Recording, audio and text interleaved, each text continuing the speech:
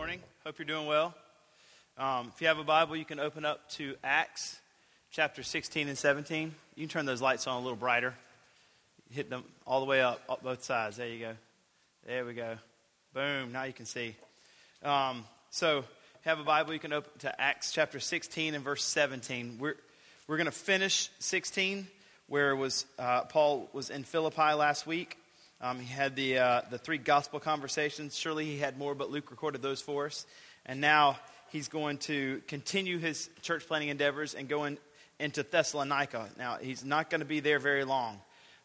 He's not able to stay there for very much time, but that's where he's going next, is Thessalonica. So we're going to look at that.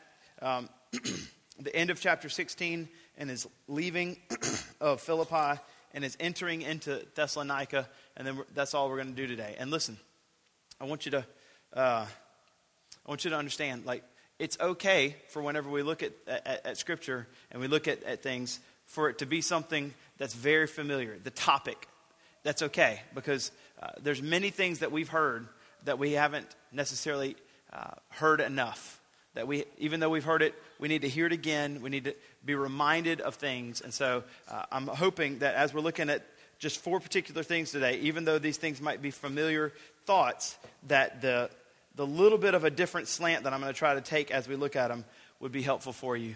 And you would want to see these four things happen in your life. So I'm going to read the text, chapter 16:35 down to 17:9. That's what we're going to be. So we're going to hear how Paul leaves Philippi, and then his entrance into Thessalonica and his ministry in Thessalonica, and that's all we're going to look at. But we will look at 1 Thessalonians chapter 2 as well. So if you have a different finger that you want to stick over there, and we'll come to that eventually. But so first, for Acts chapter 17, verses 1 through 9, just gives us kind of the brief history of how Paul does work in Thessalonica. But in 1 Thessalonians, specifically 1 Thessalonians chapter 2, we're going to see from Paul's perspective what the ministry was like there. So let's pray, and then we'll dive into starting at 16:35.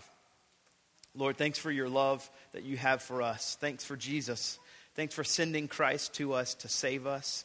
We are amazingly grateful that you would, by your Holy Spirit, inspire men to write down the events that happen, write down theology, write down for us so we can understand who you are, we can know who you are. The Bible is a book about how to know you.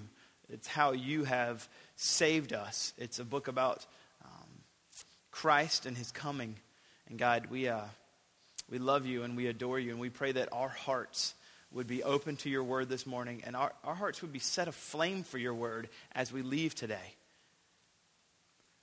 Be with us now as we look into your word. Use, God, your word coupled with the Holy Spirit in us to change our affections for you, to convict us, to give us compassion where we need it, Lord. We pray all this in Jesus' name. Amen. So if you remember, Paul had gospel conversations with from what Luke recorded, three different people, from Lydia to the slave girl to the Philippian jailer. And then we saw at the very end that there was an earthquake, and Paul preached the gospel to the Philippian jailer. And as we finished up last week, they were baptized. The Philippian jailer had washed some of their wounds. In verse 34, he set them into his house, and he set food before them. He rejoiced along with them, the entire household, that they had believed in God. Verse 35 is where we are. So after all that had happened, the next day. But when it was the next day, the magistrates sent the police, saying, "Let those men go." And the jailer reported these words to Paul, saying, "The magistrates have sent to let you go. Therefore come out now and go in peace." Now, that doesn't work for Paul.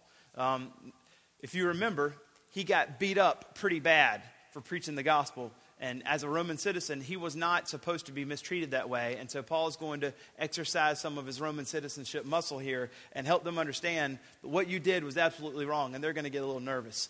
So verse 37, Paul said to them, "They have beaten us publicly, uncondemned men who are Roman citizens, and have thrown us into prison. And now they're trying to throw us out secretly, like it didn't happen? No, let them come themselves and take us out. The police reported these words to the magistrates, and they were afraid when they heard that they were Roman citizens, because you didn't do that to Roman citizens. So they came and apologized to them, and they took them out and asked them to leave the city. So when they were out of the prison, this is just Pastor Paul. It's not like, okay, fine, you apologize, we're going to leave. What does he do? He goes back to the church, the church that he's planted, and wants to encourage them and love them before he leaves. So verse 40, and they sent them out of the prison, and then they visited Lydia, one of the very first converts of the Philippian church. And when they had seen the brothers, they encouraged them all, and then they departed. And they're going to go around 50, commentators are all over the place here, 50 to 100 miles. I kept seeing 100, then I kept seeing 50, and I was like, well, it's between there. It's between 50 and 100. Google said 50, but some commentators, Stott said 100. Anyway, now they had passed through Amphipolis and Apollonia, and they didn't stop there. For some reason, maybe they stopped there for a night's lodging, but there wasn't much ministry there, none that's recorded to us, and they came to Thessalonica. Where there was a synagogue of the Jews. And Paul went in, as was his custom. Remember, I've pointed this over and over. He goes straight to the synagogue, those that know the Scriptures, preaches the gospel to them from the Scriptures, because those are usually what would be the low-hanging fruit, the people that understand the entire story of the Bible, who Christ is, preaches the gospel, tries to get converts, and then takes those and starts trying to plant the church in each city. So here in Thessalonica, no different. He went in, as was his custom, and on 3 Sabbath days, he reasoned, so that means he's at least there for about under a month. And that's all he's going to be able to be there. Reasoned with them from the Scriptures, explaining and proving that it was necessary for the Christ to suffer and to rise from the dead, and saying, "This Jesus, whom I proclaim to you, is the Christ." And some of them were persuaded and joined Paul and Silas, as did a great many of the devout Greeks, and not a few of the leading women. But the Jews were jealous, and taking some wicked men of the rabble, they formed a mob, set the city in an uproar, and attacked the house of Jason. That's where Paul was, seeking to bring them out to the crowd. And when they could not find them, they dragged Jason to some of the brothers. And some of the brothers before the city authorities, shouting, "These men who have turned the word upside down have also come here, and Jason have received them. And they are all acting against the decrees of Caesar, saying that there is another king, Jesus." Yes, there is. And the people and the city authorities were disturbed, and they heard these things. And when they had taken money as security from Jason and the rest, they let them go. So that's the end of Paul's ministry in Thessalonica. And then he leaves. And Stott says that they weren't allowed to come back, because Paul heard that if he were to come back, they would go back to this particular house, and they would arrest those people and hurt them. And so Paul was preempted imminently from being able to go back to Thessalonica. So he didn't get to go there very long, though he longed to be there. And he was only there a short time. What we know is probably about a month. We're going to see how he ministered to them in 1 Thessalonians 2. But he was likely there for about that length of time.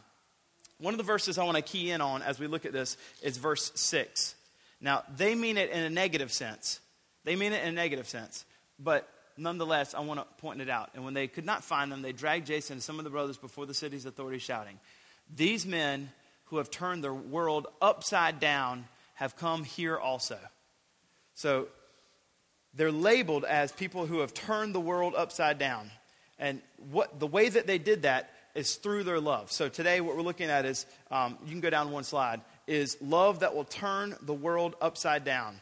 So Paul and Silas had gone into, at least we know of Philippi, and now into Thessalonica. And as they're going and spreading the gospel, this love of Christ that was in them was so strong that after people, especially their enemies, noticed what they had done, they were willing to say, the love that these people have, or the work that these people are doing, is literally turning the world upside down. And I think that as we look at this, it would be great for the city of Rock Hill to look at Remedy Church and say, the love that those people have, and the message that they have, and the way that they conduct themselves is literally turning the world upside down. That's what we want to be said of us. Now, it's said in a negative sense here. They're trying to make it sound bad. But yet, it's true. It is true what's happening. They are turning the world upside down. We're able to look back in 2,000 years of history and see that that's actually true. But not in a negative sense, but in a positive sense.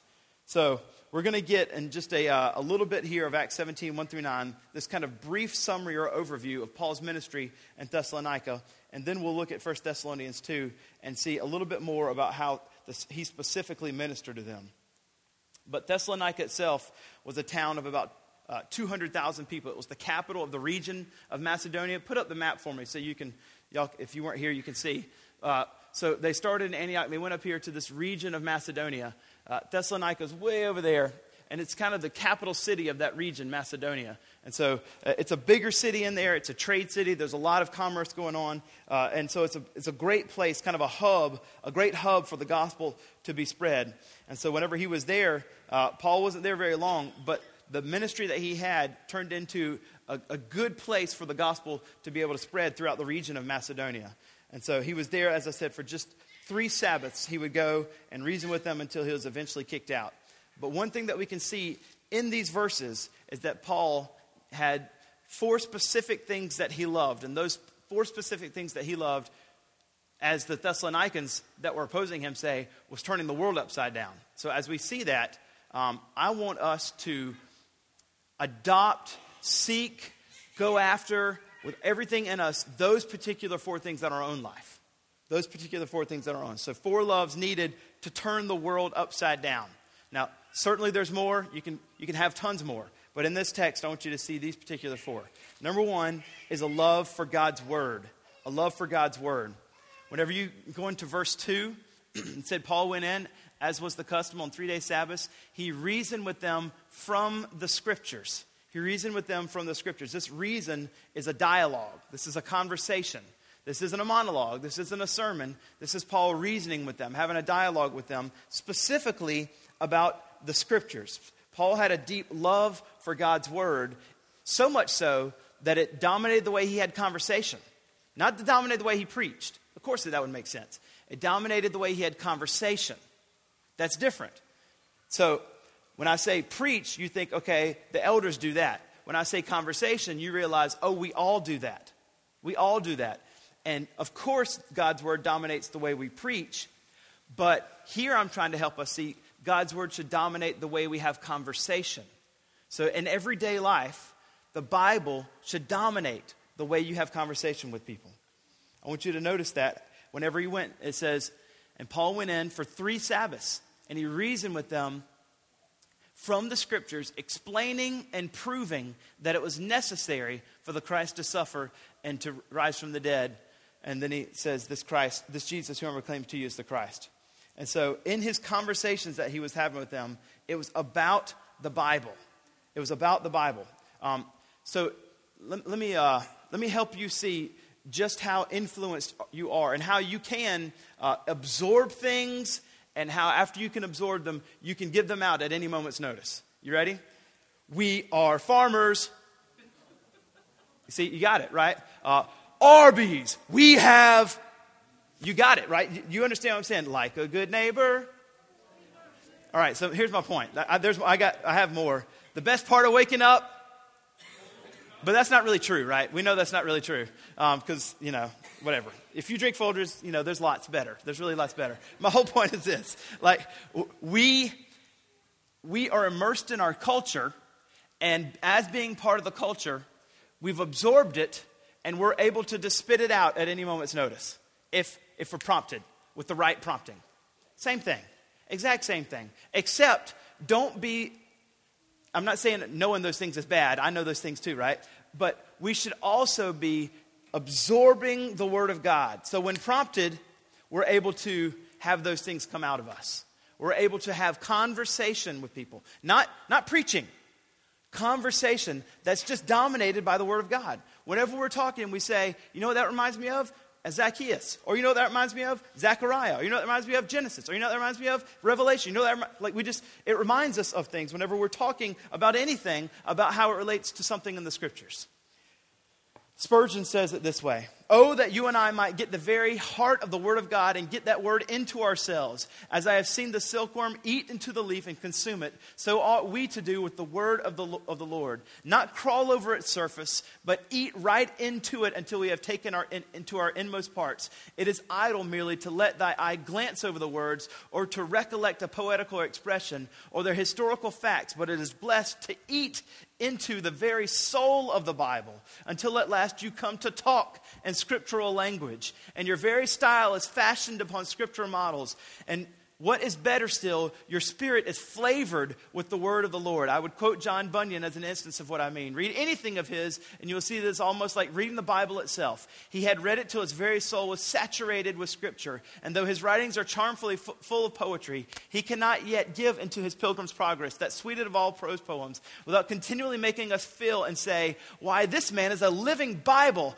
Stick him anywhere, and his blood is bibline. The very essence of the Bible flows from him. He cannot speak without quoting a text, for his very soul is full of the Word of God. I commend his example to you.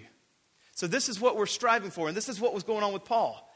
The love that overcomes, or the love that turns the world upside down, starts with a love for the Bible, so that whenever you speak, in all conversation, you're just overflowing with the Bible. I'm hoping that this isn't just a point one that makes you say, I should start reading the Bible then. But that you have a deep desire to be so in the Word of God that it'll start characterizing the way you talk with anybody. That you talk about the Bible, that you use the Bible continually in all your conversations. So the first thing, because I do believe that we want to be used by Remedy Church to turn the world upside down. I think we really do love Christ that much, and we really want to see Jesus do something crazy in our city. Number one. Number two, Paul had a love for the gospel itself. He had a love for the gospel itself. When he went in there and reasoned with the scriptures, you can see at the end of 3, this is a very simplistic gospel statement, but it is a gospel statement nonetheless. End of 3. This Jesus, whom I proclaim to you, is the Christ. He'll tell us another time in 1 Corinthians 15 that the gospel is that Christ died according to the scripture, he was raised, and he was buried, and that he was raised according to the scriptures. So this is just a summation statement of the gospel itself, where it says, this Christ, this Jesus, whom I proclaim to you, is the Christ. Paul had an indomitable love for the gospel. His message was always straightforward, that you should, salvation comes by grace through faith. You can see it even in Ephesians, where he says, Ephesians 2:8, for by grace you have been saved through faith, and this is not of your own doing, it is the gift of God. His message was continually the same, that you need to trust in Christ completely for the forgiveness of your sins. And so if you aren't a believer today, this is the message for you right now. Trust in Christ. Believe in what Christ has done for you in order for you to be saved. If you are a believer, I just want to point this out, that you have the same message. If you're already in Christ, remember that the gospel is not just something for the unsaved, but it's something for you as well. You continually dwell at the foot of the cross, just like an unbeliever comes to the foot of the cross to be saved. We dwell and stay at the foot of the cross forever. We never leave it, reminding ourselves of the good news of what it's done, that we don't turn to our own self-reliance in order to have a right relationship with God. Instead, we need to have a love of the gospel just like Paul and stay there. Paul's message was clear. I mean, he loved the gospel so much because his life was so transformed from before. Remember in Acts 9, the great conversion that he had? Remember in Acts 7, where he was killing Christians? And then after that, he was converted on the road to Damascus. That's why he says to Timothy, this saying is trustworthy and full of acceptance, that Jesus Christ came into the world to save sinners, of whom I am the foremost. He really believed that. That's why he loved the gospel so much. He truly believed that he was one of the most chief of sinners in the world, and that if God would save him, that God would save anyone. And it's the same for us. It's the exact same for us. Whenever you're in seminary, they tell you, don't make yourself the hero of your illustrations. When you're preaching, if you make yourself the hero of the illustrations, then you seem arrogant, and you should make yourself the one who's the one that always messes up, right? You're the one but Jesus is the hero of your illustrations. So I'm breaking a rule, and I'm not trying to make myself the hero. I'm just trying to say there's times where I cannot believe that Christ has saved me. There's times where I will, and talking about Jesus or just reading the scriptures to people, I'll just start crying because of what Christ has done for us. Because what Christ has done for me. Now, the whole point of saying that is this. Do you also love the gospel like this? Do you also think of yourself as the chief of sinners? Do you also, at some points in your life, whenever you're just reading, for me it's Luke 15, when I see the Father sit in the scriptures, sitting there, waiting for the Son to come home. Is today the day? Is today the day? And then he sees him and he takes off to him and sprints to him and starts hugging him and say, my son has come home, throw a party. Whenever you think on the fact that who you were as a sinner, lost and now found, does it hit you in a way that it sometimes brings you to tears of joy? Do you have a deep love for the gospel, not in general, but for what it's done for you? That's the kind of love that turns the world upside down. The first one is a love for the scriptures.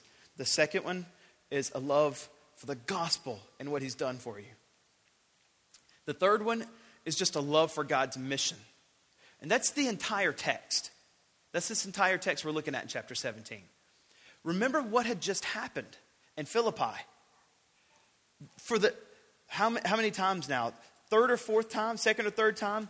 Paul has been beaten and persecuted for the faith. This time, one time he was stoned almost to death, to the point to where they thought was death. Here, he had been thrown in jail and beaten with rods. They had inflicted so many blows upon them. They threw him into the inner stocks and they fastened their feet in the stocks. And he's laying in a urine-soaked, feces-soaked prison singing hymns.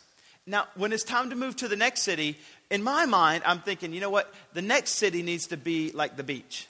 It needs to be the relaxing time. Hard time, hard city. We'll take a break there, get our mind straight, and then we'll go back to the next hard city. That's not what he does. He goes to straight on mission. He doesn't go and relax in Thessalonica. Instead, next city, hitting it hard. What does he do? Go into the synagogue, preach for 3 Sabbaths, be asked to leave again. For Paul, there was a deep love for God's mission. Beaten in Philippi, beaten before, what do? They keep going. The moment that Paul and Silas arrive in Thessalonica, it's clear that they're still on mission.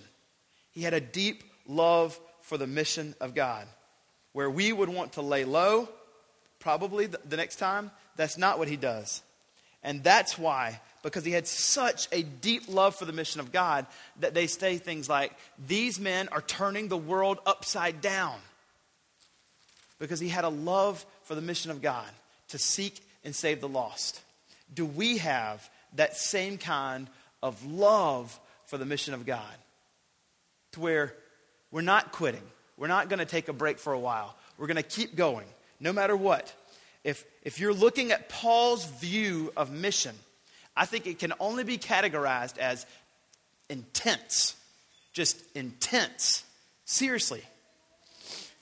This past week, I was at Target. And whenever I was there, I can't name names about what happened. But I was at Target, except this person's last name might rhyme with Locker. So whenever I was there, whenever I was there, I was walking in, and if you walk into Target, you can walk by the bathrooms over here, and you got your sales thing stuff here, like they're all on clearance. And so whenever I walked by, I saw that there was a shopping cart there, and I thought this would be pretty funny. So I grabbed the shopping cart, and I just go down the aisle towards the men's shoes. And so I'm all the way down at the end, but the clearance rack was so enthralling that the person here did not notice that the shopping cart got taken. And so I stood down at the shoes for a long while with the cart and just waiting. Like one day this year, this person, male or female, is going to turn around and notice this. And so it's a while. And so finally, this person turns around and starts looking. And so I'm walking back with the cart and looking around and then engaging with the Target worker. I had a cart here and I don't know where it is. And then what happened when you realize your shopping cart's gone, not just with the stuff that on clearance that you really want to get that no one else can get now, but that your purse your wallet holding substance of money, male or female, we don't know who that is, might not be in your possession anymore. Panic is the only description that can be given of the person's face. I have an overcoming sense that I must find this thing, and I'm panicked. I say that to say this, right? The serious note is that was Paul's bend towards mission. There's people that need to be found. and he had an intensity about him that he was going to do it no matter what. In that same way, the seriousness or sober-mindedness of finding something that's lost should be turned towards people. Should be turned towards people because they are going to go to hell forever without hearing the gospel. We need to have an intensity about us. An intensity about us. About seeking and saving the lost. Loving people, no matter who they are, almost to a panic that they don't know Christ. Not in a panic that's like, God's not sovereign, he's not going to do his will. But a seriousness, a sober-mindedness about us. An intensity about us that we need to find what's lost and help them understand who Christ is. That's how we turn the world upside down. We have a love for the mission of God. We have a love for the mission of God. Thus far, we've seen three things. Paul had a love for the word. Paul had a love for the gospel. And Paul had a love for mission. The last thing I want you to see is that Paul had a love for people. Specifically, people. You're going to see this not in Acts 17 because it's just a kind of a quick narrative of what happened from Luke's perspective. But you're going to see it in 1 Thessalonians 2. In 1 Thessalonians 2, Paul outlines his time there. This is what he says. Now remember, we know that he's only there a month. We know that he just got beaten in Philippi and he enters in, goes to the synagogue and starts ministering to them. We know that he's just there a short time. When you hear this, you think Paul must have been there years. He was there for about maybe 20-something days. Listen to how he describes in just 3 to 4 weeks the ministry there. For you yourselves know, brothers, that our coming to you is not in vain. But though we had already suffered and been shamefully mistreated in Philippi, as you know, we had boldness in our God to declare to you the gospel of God in the midst of much mercy and conflict. In other words, you know that we just got beat up. And we were a little bit hesitant to go to the next city because it might happen again. But you know what, Thessalonica? We came to you anyway. The same way that we came to Philippi, ready to share the gospel. Verse 3, for our appeal does not spring from error and impurity or any attempt to deceive, but just as we have been approved by God, because God has approved us, because God has entrusted us with the gospel, we're now entrusted to go speak that gospel to other people, is what he says. So we speak not to please man, but to please God.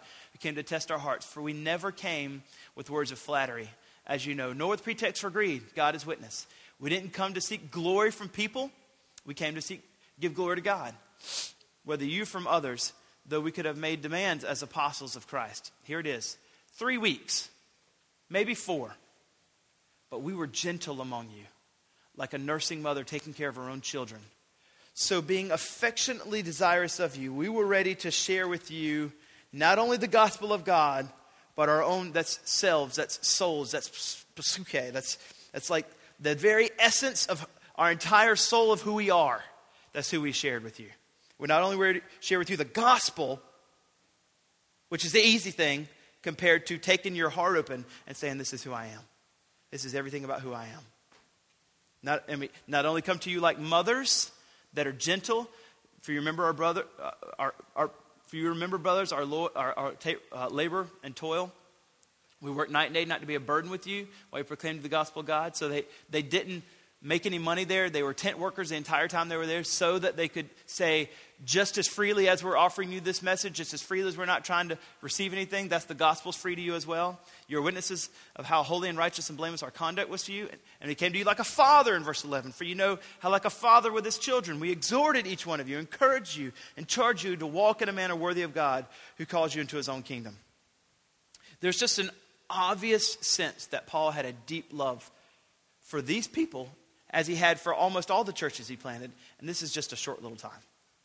When that kind of love is demonstrated to people, when they see and receive the love of a nursing mother, if you watch any mom with their child, they literally have to do everything for them. They're so tenderhearted and nurturing and caring. But also like a dad, to be an encourager. And of course they can do both. But like a dad that encourages and helps them walk in holy and righteous living. This is a deep love that Paul had for the people in Thessalonica. And whenever we love the city of Rock Hill that way, that turns the world upside down. That turns the world upside down. I want to read you a story it's unbelievable. It's just unbelievable. In 1970, there was a man named Norman Bulag who was awarded the Nobel Peace Prize for saving around 2 billion people from starving. With his work in hybridizing corn and wheat for an arid, dry, hot climates, he was awarded the Nobel Peace Prize. Bulag worked to develop a strain of wheat that would grow in places like India, Pakistan, Africa, Turkey, Mexico, countries that will face incredible famines and droughts many times. And so because this will grow there, those particular countries will have food and thus saving 2 billion people from starvation. Now, we still have it, no doubt, but it's not to the degree that it could be.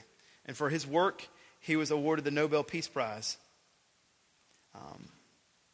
One man, used by the Lord, obviously, because he was blessed with these gifts, altered the course of human history. Now, here's the thing, though. The way that this man did this is because it was born out of a tangible expression of love from someone else whenever he was a boy. Even though he won it in 1970, the journey began in 1891 with a young man named George Washington Carver, the very first African American student at Iowa State. Carver was brilliant, and he loved plants, and he loved flowers, and he loved art, and he was a brilliant student. He had an art teacher named Etta Budd that encouraged him to transfer to Iowa State, and she was convinced that he would do well there, and so she encouraged him to transfer there, and so he did. The problem was that being the first African-American student, he wasn't allowed to live in the dorms, and he wasn't allowed to sit in the cafeteria with the rest of the students. This is 1891. And so Etta Budd, who had encouraged him to transfer to Iowa State, one day was stopping by the campus, and she saw George Washington Carver sitting in the cafeteria kitchen all alone. And driven by her love for the Lord and her love for her friend, she wasn't going to have this. So she took George Washington Carver by the hand, and she walked him into the cafeteria and sat down at the table amidst all the other students with him. And she did that every day for at least a week until everybody just adjusted to him being in the cafeteria. And it became commonplace that they would see him in the cafeteria. Now, George Washington Carver, prior to that moment, had become despondent about being there and wondered whether it was even necessary for him to stay because he was so miserable there that no one was speaking to him and he was upset. But because of that one expression of love that connected him to the community of students, he decided to stay there. And in staying there, he met another professor that was named Henry Wallace. He began visiting Henry Wallace's home, and he started having dinner with Henry Wallace's family, and sometimes he would even sleep over at Henry Wallace's house. And after many days of doing that, he would start going on these long walks. George Washington Carver would go on these long walks around the fields in Iowa State. And he would take little Henry Wallace's son with him, Henry A. Wallace. Henry C. Wallace was the dad and the professor, and George Washington Carver would take his son, Henry A. Wallace, who was just 6 years old at the time. He would take with him on these long walks, and he would teach him about plants and flowers. They'd draw pictures together. They would talk about science, and he instilled in this young boy, Henry A. Wallace, a love of agriculture.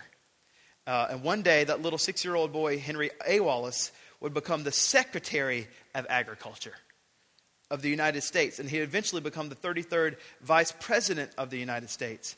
And out of his love for agriculture, he had a vision for hybridizing corn and wheat. And so he started a lab in Mexico, and he hired a young man named Norman Bulag to come run that lab.